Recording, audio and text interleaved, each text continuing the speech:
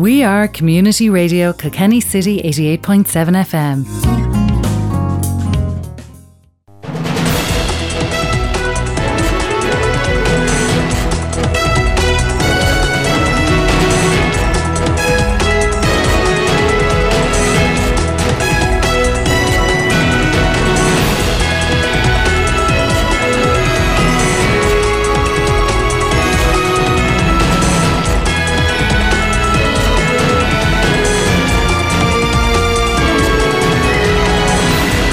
And a very good evening and welcome to Talk Sport here on Community Radio Kilkenny City.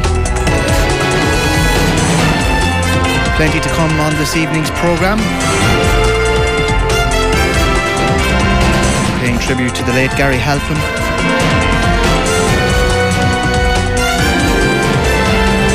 Of course, sadly passed away earlier this week, aged just 55.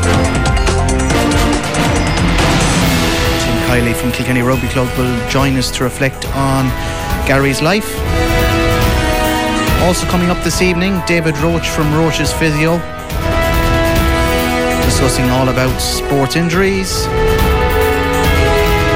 we'll have our usual panel discussion on all the week's big sporting stories as well. If you want to make contact with us this evening, 086 353 7782 is our taxback.com text line.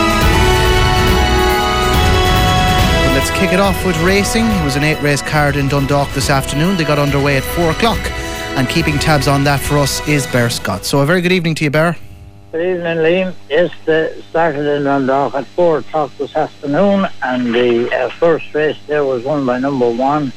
Every hour on the hour, that was 7 to 2. The second was number 10, Never Missed the Beat, 5 to 1, and third was number 6. Nicely Wailing, 22 to 1. Number 5 was the beaten favourite there, and 14 ran. The 4:30, this went to number 1, Tartlet, 15 to 8 favourite.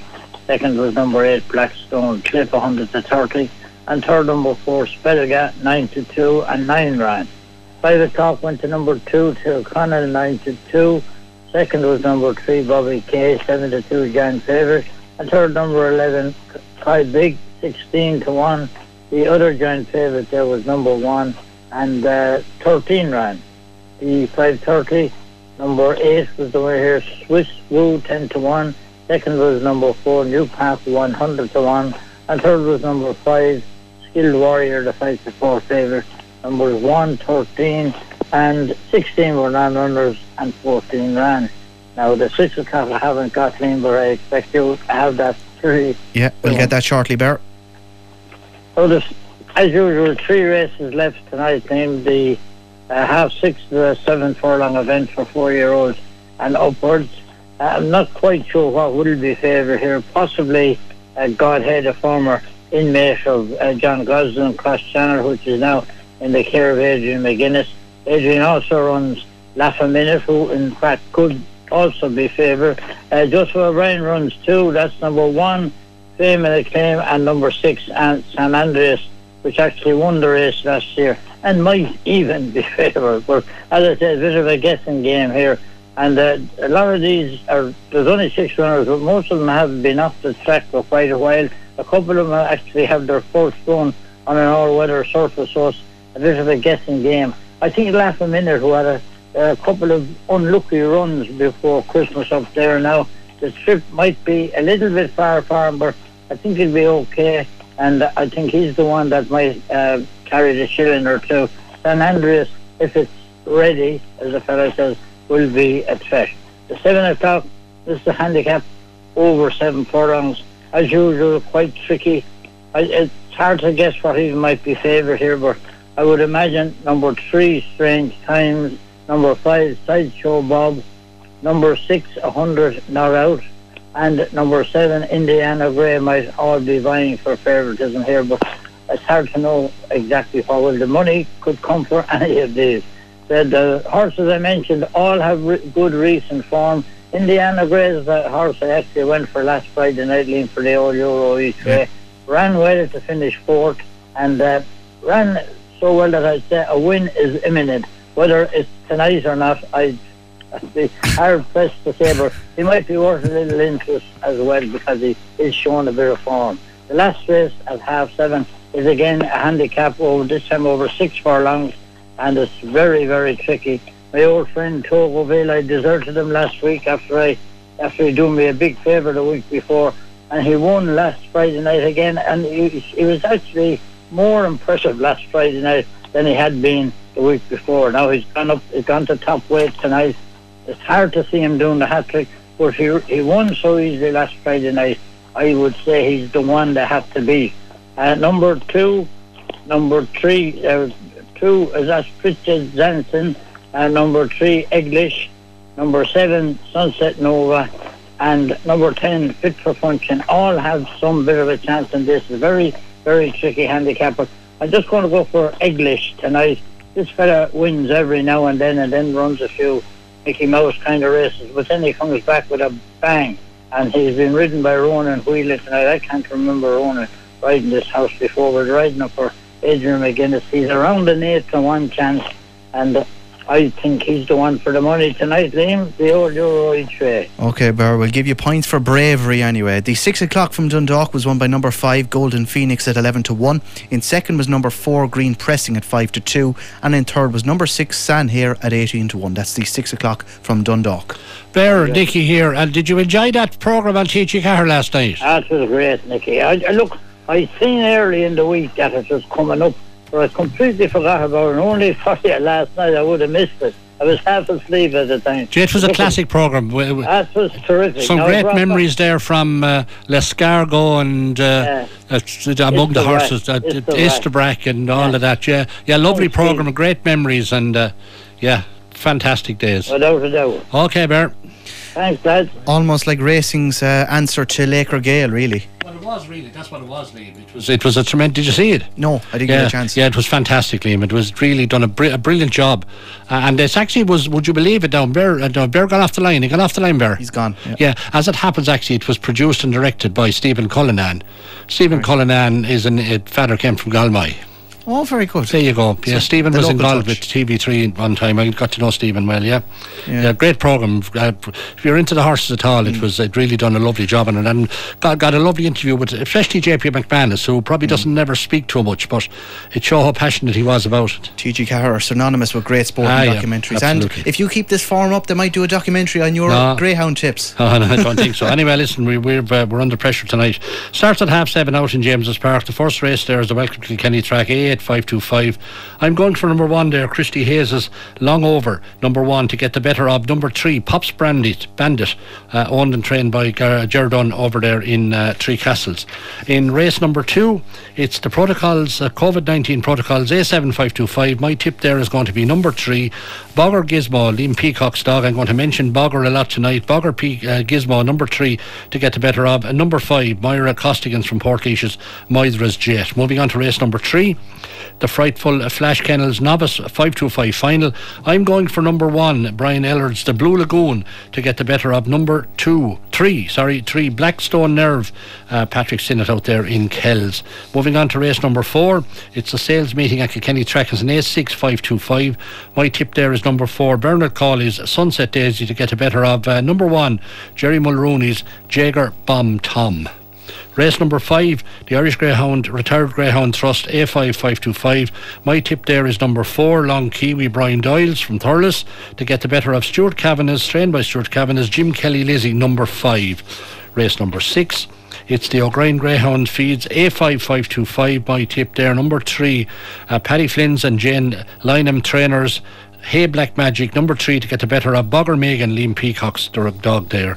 Race number 7, the Ballymac Anton at Stud A4525. I'm going for number 5 there, Foyle Julie, John Mackey. We have to tip John Mackey's dog. Don't give out to me now, John.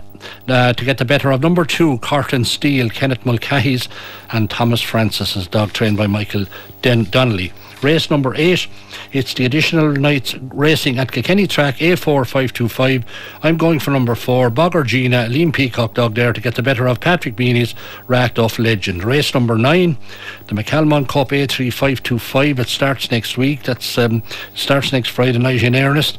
I'm going for young Billy Sinnott's number 3, Blackstone Flyer, a regular winner at the track out at Kilkenny, to get the better of number 5 Carlo Jet, a good dog as well. That'll be a good race. The second last race number 10, the GRI Barking Buzz app, 83525 by tip. There is another Liam Peacock dog, number 4 Bogger Charlie, to get the better of number 6 Perry's Lucky Pick, Amelia Waters, trained by Murty Lahey.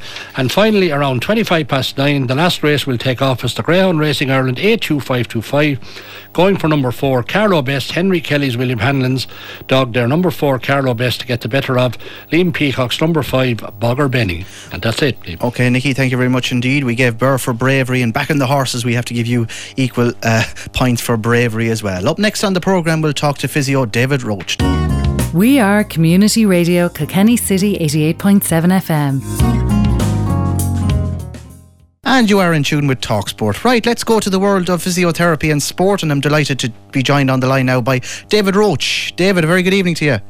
Good evening, Liam. How's things? Not too bad. David, we'll get straight into it. COVID-19, it's had a bearing on absolutely everything, and I'm sure in terms of injuries, has it had any sort of a bearing on what people are coming into you with? Yeah, definitely, yeah. I think one of the biggest things we understand about injuries, I suppose, is injuries often occur from doing too much too quickly. So people are having a state of rest, I suppose, or extended rest, being forced to stay inside their 5K, for example, or maybe even just feeling a little bit down after the whole situation with COVID. And then when they get spurts of energy to go and do things, they probably do a little bit too much, and that can lead to overuse injuries or acute injuries, which we see a lot of here.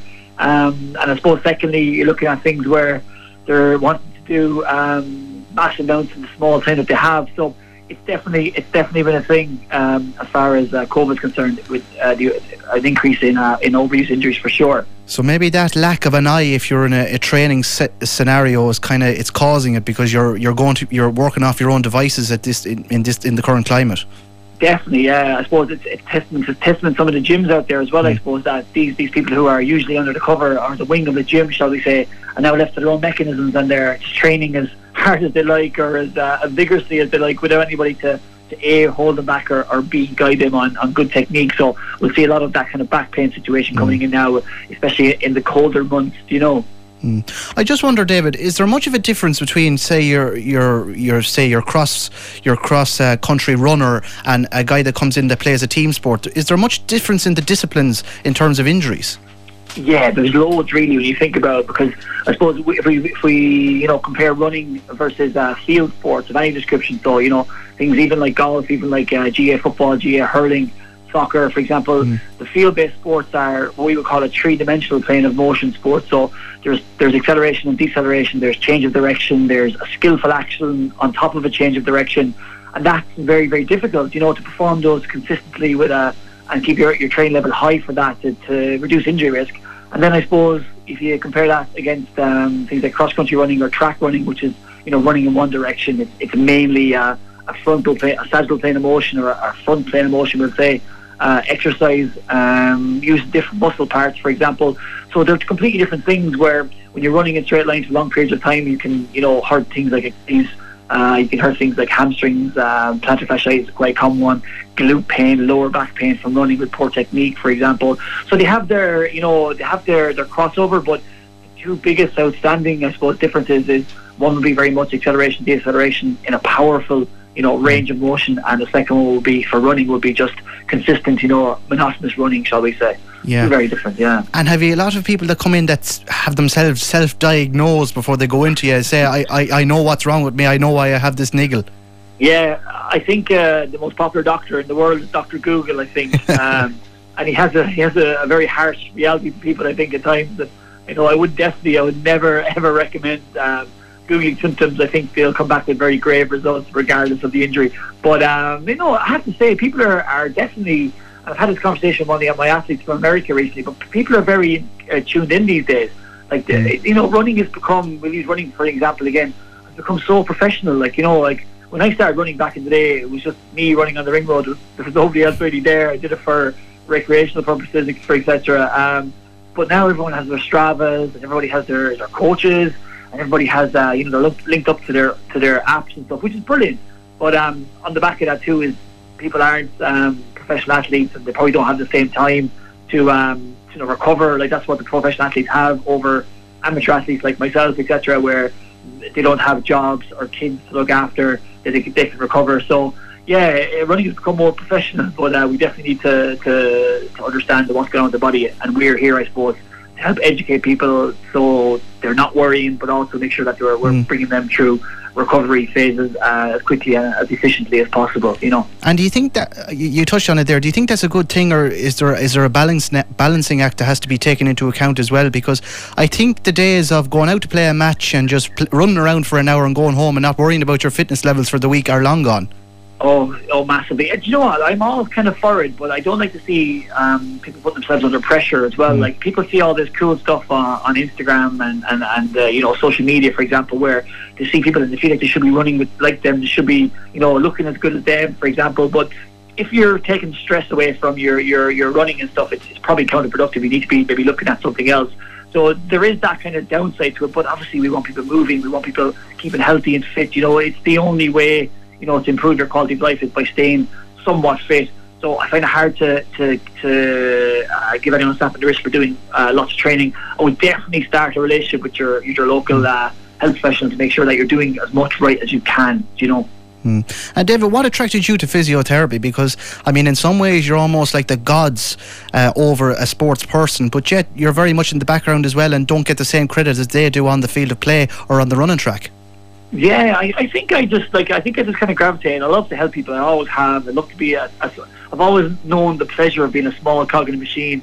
Even back in my early days in Manchester at uni, when I was very lucky to work a summer placement with professional rugby team, Sale Sharks, which I eventually went to work for anyway in the end. But I like the idea of being a small cog for the betterment of a goal. And when people align with a goal, when you align with somebody with a goal, you both win, regardless of who gets the fame of it all. I don't really want to be, you know, in front of, I barely would come on to talk to you, Liam. I don't like that kind of stuff, but I do like to go for the betterment of people. So I've just always kind of bought into that, and I'm a big believer in when you meet somebody that you kind of set things up with them at the start and you work to the betterment of themselves, and that's just always been really attractive to me. I like that idea, you know. Yeah, and we're not all in prime condition and playing at the top of our game, and sports athletes, there are us mere mortals as well.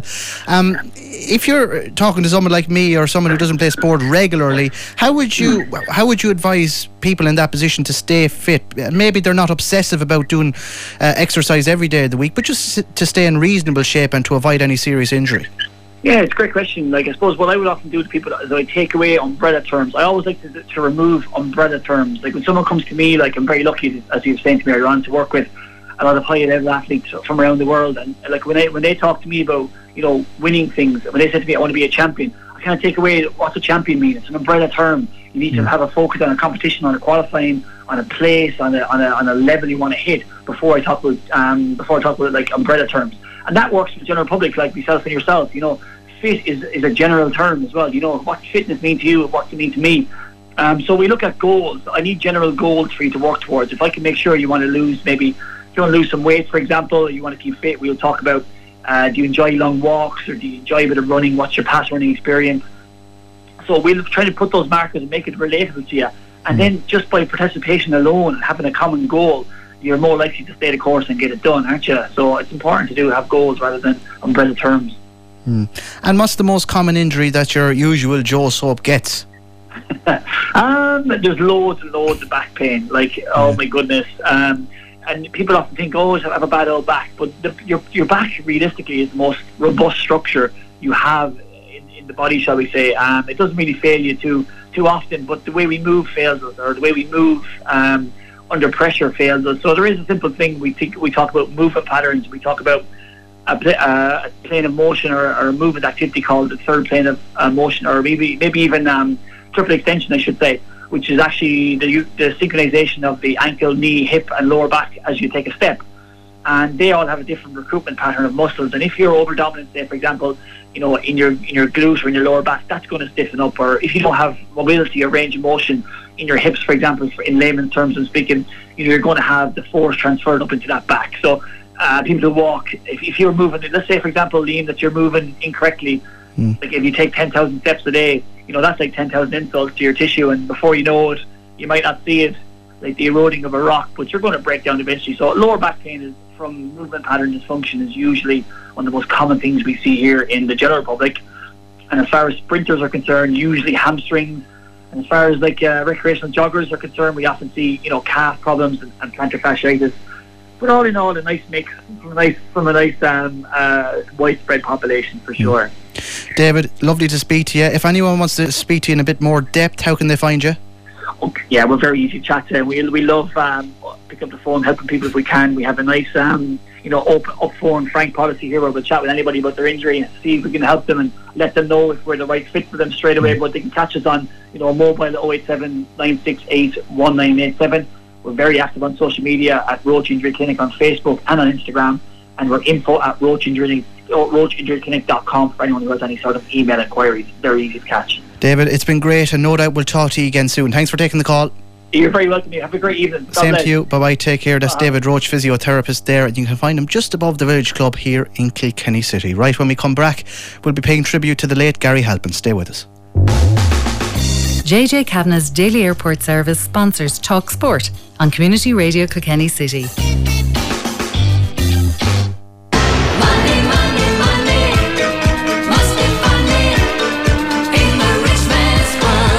Congratulations to our latest Community Radio Kilkenny City Split the Pot jackpot winner, Sinead Cashin, who scooped a whopping €555 jackpot prize for an investment of just €2.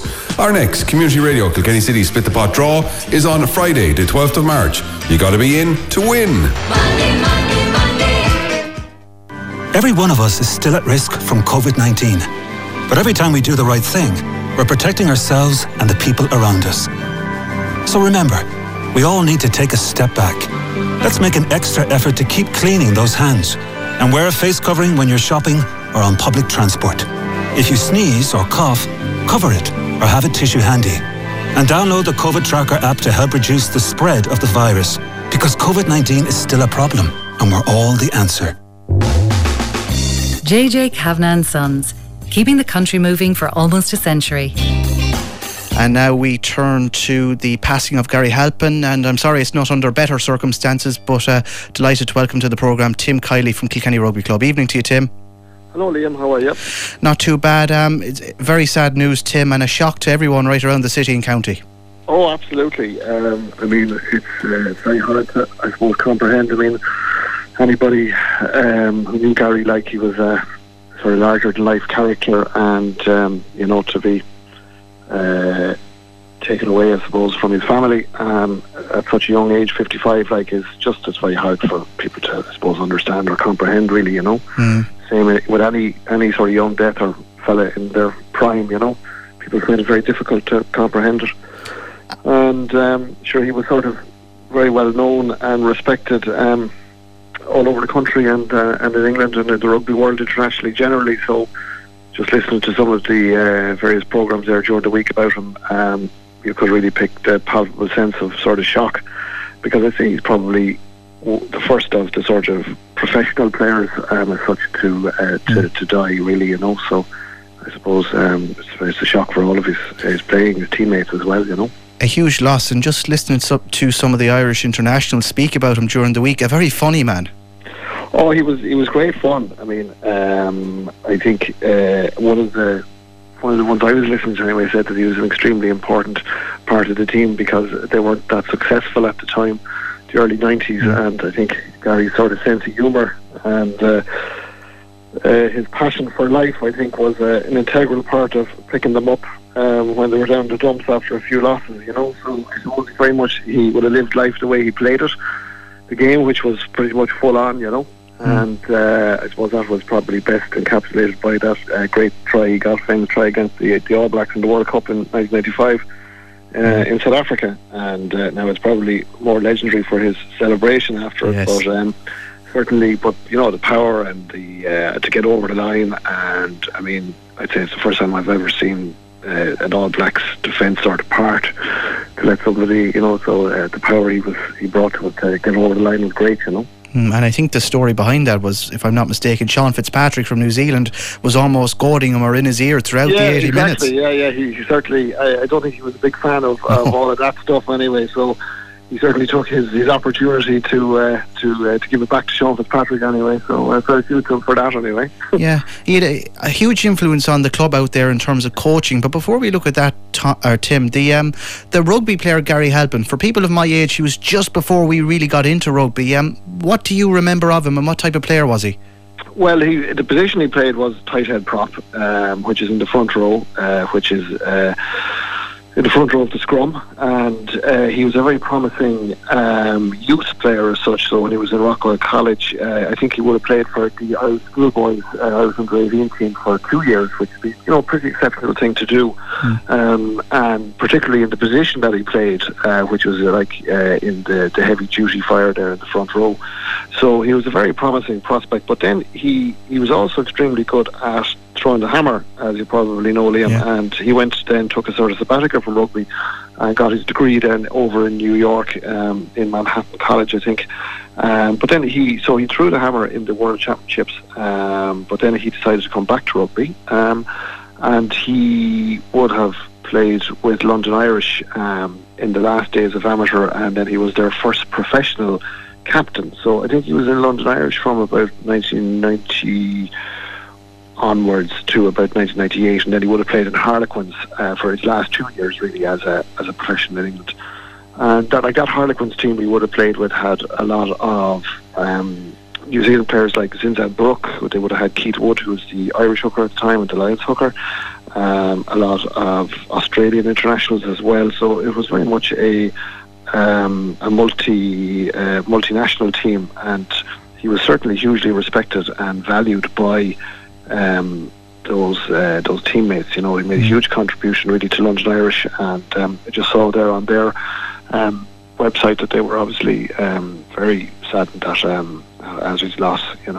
And that seems to be his biggest influence, because I know you have to take supporters and rugby players hand in hand when talking about former pros and their legacy. But the outpouring of tributes coming from former pros has been remarkable. He seemed to, all of it is really only coming to light now. Yeah, well, you see, I suppose he was away for so long, and then he came back to Kilkenny and got involved in the club.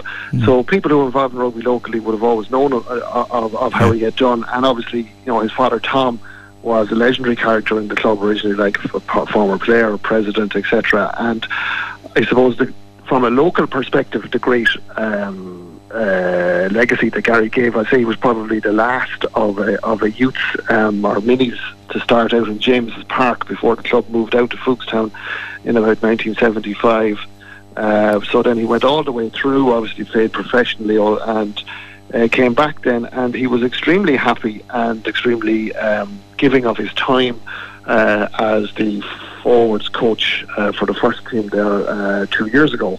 And he really, really likes getting back into the scene again, the local scene, and going to the old club places like Enniscorthy, Tullow, all of those places he would have gone to in his youth. And he was delighted at the way, I suppose, the game had progressed, in that there were so many people and youths playing in all of those clubs, because he wouldn't have been on that sort of road since he was I suppose a young fella at sort of 8, 9 and 10 or 11, and to see, particularly say in Tullow, you have the legacy of Sean O'Brien, and to see how many more people were playing the game and enjoying it, and he was delighted to see that change across the southeast, And the crucial thing was, whether it was post or prior to his career, he never lost the connection with Kilkenny.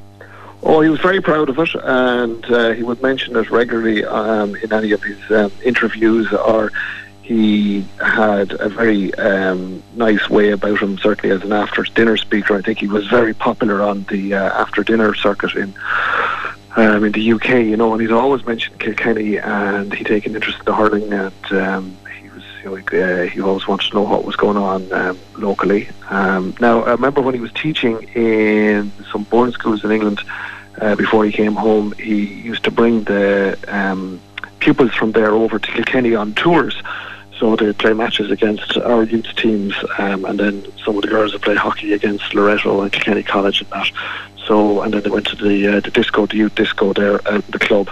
So he did that every year. So a lot of people from that school would have had experienced Kilkenny, and would have seen it just, thanks to Gary, and he always was very happy to come home and look forward to bringing those pupils over and explaining to them about Kilkenny, and not just the sporting heritage but the cultural heritage as well. So he was very proud of Kilkenny, all right. Yeah. And Tim, finally, when all is said and done and the dust is settled and we're allowed to have reunions again out in the rugby club, what do you think will be the overriding memory of Gary? And it's just terrible to be talking about him in the past tense. Well, Liam, it's just very strange to talk about him in the past tense. I would say his legacy will be that he played the game to the highest standard. He made the best of himself, and he was a huge contributor to the fun and enjoyment of the game at every level that he played at. Well, Tim, he joined us on a number of occasions and he was a pleasure to deal with, and we're sorry we're not talking to you under better circumstances, but we really appreciate you taking the call, and no doubt we'll talk to you again on a happier note throughout the year. But thanks a lot. Not at all. Thank you, Liam. Thanks very much. That's Tim Kiley there, chairman of Kilkenny Rugby, on the passing of the late and very great Gary Halpin. Right, when we come back after this break, we'll look at some of the sporting stories of the week. We are Community Radio Kilkenny City 88.7 FM. And you are in tune with TalkSport here on Community Radio Kilkenny City. Just looking at some of the other sporting stories. Well, Sam Bennett, he's won the second stage of the UA Tour. That's the cycling. Team news ahead of tomorrow. Ireland go to Rome for a 2:15 start against Italy. And the key names, Johnny Sexton and James Ryan, are back in the 15. So we'll keep tabs on that on Music and Sport tomorrow afternoon. Zlatan Ibrahimovic is going back to Old Trafford. His AC Milan side have drawn Manchester United in the Europa League draw. Pat is delighted about that. He's the only man I know that talks about himself in the third person. But anyway, Zlatan. Yeah. I mean, I don't think there's any self they asked doubt him, there. They asked him when he went to Manchester United, would he be will he be a hero? He said, I'll be a god. I love Zlatan and AC Milan. I like AC Milan too. Yeah, self-confidence is an understatement, though. I think when it comes to him. yeah, he's brilliant. Just looking at some of the other British sides, Arsenal are at Olympiacos, and Rangers will play Spartak Prague, who locked out Leicester last night, surprisingly. Yeah, I don't think anyone saw that coming. No, it was kind of nearly a foregone conclusion that all the English teams and Rangers would go through. But watching Rodgers after the game, the interview, I don't think he was that bothered, to be honest. Now, I think Leicester fans would like a trophy, but in terms of priorities, I don't think it's very high up the list. Then there is Guinness Pro 14 this evening. Connacht are in action against Benetton at the moment. That game is tied at 14 points apiece after 47 minutes. And Munster and Ulster are in action at 8 o'clock. Munster face the Cardiff Blues, while Ulster host Ospreys. The bit of golf, well, Tony Finau leads the WGC Workday Championship. Does he? He does. He's on 8 under par. He's tied for the lead, actually, with Cameron Smith. We all want him to win. Yeah. Is he one of Billy Walsh's fancies? He's after finishing in the top 5. He has never won a tournament, and he has had top 5 finishes and everything. And the last day he was in the playoff. Yeah. And he had the chance to win it and missed out. And do you know those graphs they often do in all sports where over a calendar year you have guys that are top, but they never win an event? He probably falls into that category. He's up there. He's a multi-millionaire out of it. Well, we won't get carried away because we're only into the second round, so we'll see if he has nerves of steel. But he's tied for the lead on 8 under par. From an Irish point of view, Rory McIlroy is involved. He's doing okay. He's tied for 17th on 3 under. Meanwhile, Shane Lowry's tied for 39th on level par. I still don't think he's come back to a level footing since he won the Open 2 years ago. Is it 2 years ago at this stage? I still think he's on a high after that, even 2 years on. So he defended it last year. Yeah. Oh my God. And finally, the snooker is from the Players' Championship. John Higgins knocked out Mark Selby 6-0 earlier on, so that's a drubbing. 2 heavyweights in snooker there. And Barry Hawkins and Ronnie O'Sullivan get underway at 7 o'clock this evening. And Dundalk, the 6:30 is in. It was won by number 6 San Andreas at 5-2, and in second was number 3 Confide at 9-1. So you're bang up to date. two women that'll be very happy, the Downey sisters, Irish Independent into the Irish Independent Hall of Fame on Monday, Pat. Yeah, and much deserved. Fully deserved, yeah. And I suppose the great thing about it is the two of them is the first time that two have been inducted, Nicky. Yeah, there was history, and there was the first time it was happening. Yeah. Two together, I'm sure. No better. They're inseparable anyway. Exactly, yeah. And like what they've done for Camogie, Nicky, even now up until, of course, Anne Downey was managing the senior team, what they've done for Camogie as a pair has just been remarkable. Yeah, well, Liam, it's worth remembering that they also won a dual award for the first time ever in 1987. It was presented to them by Ronnie Delaney. It was the BNI award, so it is ironic it was a first at that stage as well in 87, and I picked that up from a Kilkenny yearbook during the week and sent it off to Anne. So it's not the first time they were winning a major award as twins, and it is quite, they're just winners. They've outlasted BNI. They're just winners. Loughnane on Sunday evening, Nicky, and he was his usual self. The one point that I took from it was he wouldn't survive as a manager nowadays, according to his own opinion. Yeah, well, I suppose I was managing around his time as well, and I wouldn't either. Yeah. So I can see that life has moved on an awful lot. It's totally different now, and it's just the way it is. I think he was well, honest enough. The reason they wouldn't is both of them were dictators. I don't know about that's not in trend anymore. No. I don't know about you have to have a. But however, look, I mean, it's a different times, I suppose. In fairness, look, I mean, Gerrard's he was calm enough in some respects. I mean, he was honest about Clare or Limerick being so dominant at the moment. He talked about Kilkenny, obviously, certainly because of lack of underage success, he worries about it. So do we all. And of course, he wasn't quite as forthright maybe in his comments about Clare as he was in a newspaper article recently as well. But he does appreciate there's major problems. But they did go somewhere towards maybe reversing those earlier in the week with a county board meeting. So maybe it's going to take a good while, but maybe the replanning of the J and Clare is now going to commence, and there may be better days ahead. He didn't mince his words about the problems in Clare, Pat, and we have to be honest, there is a lot of problems maybe structurally within the county. Yeah, I'd say the other night was the first step towards the recovery in Clare. I think that was the first step, and sure, look, it happens, things go in cycles, and down through the years you go through really golden eras and all that kind of thing, and maybe people they take their eye off the ball a little bit, and then they just go back to basics again and get going again. That's the way. When you look at the great Kerry team of the 70s and early 80s, then there were there were 10-12 years out winning All Ireland, and until the late 90s, so that's hard to credit. The same thing happened Kerry with minor football. They weren't winning minor football at all, and then they kind of got their act together and they won 5 in a row. So I just wonder, Nicky, the GA organisation is somewhat unique, and there's an element of loyalty and community involved. So when someone provides a good service, no matter what position they're in within an authority, does it get to a stage where it's almost awkward to nearly say it's time for you to stand down or it's time for you to step aside? Is there that element to it where you don't want to be almost disrespectful to someone? Well, historically, I suppose you've had people staying in long roles. You're far too young to remember in the Sunday Tribune. Pat Treacy will know what I'm talking about now. The late Eugene McGee writing about a fella called Larry McCann. Larry was the name he gave this club officer, and literally he was writing a piece most weeks about Larry and what Larry would be doing at this particular point in time, and it was indicative of maybe many club people in those days.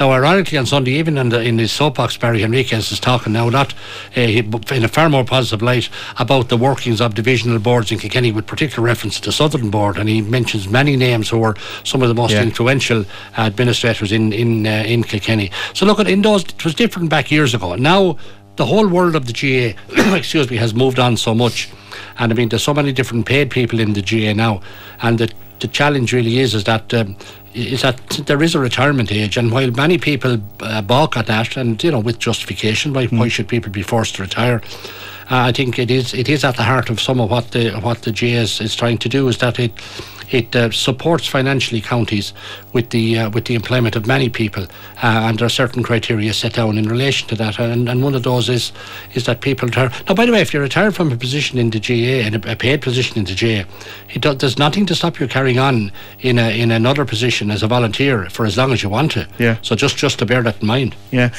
Moving away, the Congress. Now, there's always a whole heap of stuff that comes out of these weekends every year. The one thing that caught my eye was this whole thing of two players lifting the trophy. What's the issue with that? Yeah, there's about 5 motions, Liam, that probably need to be looked at. The first one there, as you just mentioned, is motion number 7. It's where they're saying only one person can go up and lift the trophy. What's the thinking? I'm not as au fait with some of the background to that now, but I mean, that's obviously it's just felt that maybe the whole presentation ceremony is becoming overloaded with the number of people coming up and speeches dragging on, and some people have to read a script and all that sort of stuff. So I think it's trying to get the whole presentation thing done a bit better. That's a motion that will be there. Obviously, motion 12, which is splitting the inter-county season between club and county. Now, I suppose a funny year that has been debated, but I mean, that's coming whether we like it or not. I think motion 13, which is not relevant to Kilkenny but very relevant to other counties, Tipperary in particular, it says the motion would limit the number of teams in a county senior hurling and football championship to 16. Now, that will, ironically, I heard the Tipperary chairman, Joe Kennedy, talk in favour of that, but I'm quite sure his divisional board colleagues mightn't have thought that much of it. Number 20 is the big one, of course, which is the aims to introduce a penalty for cynical fouls in football and for the first time in hurling as well. So there's lots of talk about that. The GPA came out in the last couple of days saying they wanted withdrawn. In my view, leaving it very late to be making that sort of a statement, so it's not going to be withdrawn. Will it get through? The vibes are interesting. I'm hearing different vibes, and seems to be a lot more people for it than would have been the case, because it was heavily defeated last year. It did get enough to go through this year. And finally, one that's very relevant, even in Kilkenny, if you start a game with 13 players, and I'm thinking now of a lot of the smaller clubs here, in the past you had to finish with 15, but now if you start with 13, you can finish with 13. That's where it's a 15-a-side competition. If it's a 13-a-side, it's a different thing. But if you start with 13 now in a 15-side competition, you don't have to have 15 to finish the game, otherwise you would lose the game. Anything irk you there, Pat? That was a great thing. You started with 13 and you got... there were lads pulled in from the sideline to stand in the corner there at half time. You needn't run just to make the 15. That's true. Anything annoy you, or you agree or disagree with those motions? The only thing I'd be wondering about there is the sin bin and the cynical foul thing and all that. In the way the year is shaping up, so let's say this thing is passed. And I think I had a piece on the sport during the week, Nickey saying that there'd be no trial of it in any being for the championship, and you have no trial of it. It's not tested, and that. So I think that might get pushed back to the autumn because of that, because not because people don't want it, but they say, look, we mightn't have any national league, and we mightn't be able to test this thing out, or are we going to bring it in cold into the championship? But what's wrong with cynical fouling? Is it not part of the game in some respects? I mean, sometimes you have to do it. Sean Kavanagh would probably back me up. But at the end of the day, if you have to do it, fine, but there has to be a penalty for it. But I think Pat is right. I would know, having obviously chaired a few congresses in my day, you have to detect the mood of the way the discussion is going, and there is times. And it's going to be very difficult now tomorrow, because it's a virtual Congress, so it's not as easy if we're sitting in a hall watching it, because sometimes somebody has to stand up and say, look, I suggest we withdraw this motion and leave it go to the special Congress. I hope the President has people lined up at this stage to do that, because there's no way that it'd be crazy going to a vote and it'd be lost in my view, because I think something has to happen. But Pat is right, it might not get an opportunity to be tried out, and that's one thing could go against it. Now, the other thing too that I'm a little wondering about is, you have a black card and a sin bin. Is it both? Yeah, I think it's both, Pat. Yeah, I haven't read up on this now. Whereas we say in the football you'd have a black card, and a lad comes in and replaces you. Yeah, I know. So that, will it be down to 14? I'd have to read. I'd have to read the text of the motion. It appears to me that the hurling you'd be in the sin bin for 10 minutes. So would it be a temporary sending off? Yeah. You'd be down to 14 men plus a penalty. So that's a very heavy. And you can't really miss a penalty in hurling anymore. Yeah, that's very heavy foul. Heavy thing for fouling inside the 21. And it's the referee deeming whether it is a goal scoring opportunity. Has it to be inside the D, or has if it is well out to the right or the left to the goal, So well, I'll give you the precise wording now, and I'm not going to interpret it. You can make it up what you like. Notwithstanding provisions of existing playing rules, I'll just skip a little bit of the following infractions are committed on an attacking player with a goal-scoring opportunity, either inside the 20-metre line or the semicircle arc. A, to pull down an opponent, or B, to trip an opponent with hands, arm, leg, foot or hurley, or C, to use a hurley in a careless manner. The following penalties shall apply. A penalty puck shall be awarded to the team affected. Additional to being issued, a caution, yellow card, the defender shall be sent to the sin bin for 10 minutes. Right. So you're down to 14 men in the penalty. Yeah, you're down to 14 men in the penalty, yeah. But are we getting to the stage now where not only are we debating if it's a foul or not, but we're debating if it's a foul or if it's a cynical foul? Yeah. Because how do you Well, I think the issue here is if there's an opportunity for the player who's going through, if the referee deems an opportunity to score. I think myself, despite everything, I think referees are smart enough to know. I mean, we can all look back last year and we see a number of offences took place, and look, they were cynical. And I trust referees on this one. I think they're smart enough. And those who are saying that referees have been asked to do too much, they have cop on between the ears. They don't need a TMO, no? No, don't go there. And I know Limerick have suggested a TMO. The GA does not want a TMO. I was never in favour of Hawkeye because I just felt it could never be fairly applied across the whole country because of the cost of technology, which is proven. And I'm saying stay miles away from TMO. When there's matches out in Nolan Park or Jenkinstown or down in wherever, Ballyhale, there's no TMO. The TMO are the referee and his linesmen and his umpires. Let them be the TMO, and we have enough of that. Smart hurling ball will sort it all. Yeah. Well, it won't really, because then you'll need a bit of technology on the goal and up on the crossbar. Yeah, if you have that in your phone, you're all right. Finally, before we go, Tiger Woods, an horrific crash on Monday evening. He was lucky to escape with his life. That's his golfing career over, surely.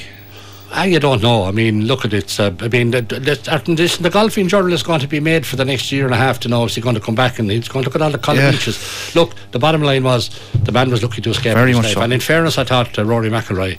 I thought he was very good the way he presented the whole thing. That life was more important than. I don't think the car will ever go again anyway. No, it's in smithereens. That'll probably be worth a few bob, because a lad wanted as a souvenir. I have a part of his car up on the wall. That's grotesque. Very grotesque it might be. Yeah, just as well to such a big vehicle. Okay, lads, thanks very much. A couple of texts before we go. Jim Fogarty has been in. He says he's very sorry to hear of the death of PJ Garvin. Used to have good fun with him and Tommy O'Connell at lunch in Brannigan's. So that's Jim Fogarty's text.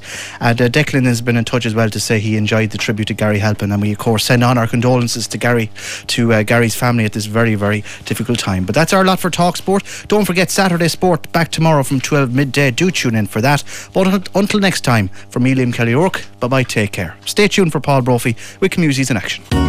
We are Community Radio Kilkenny City 88.7 FM.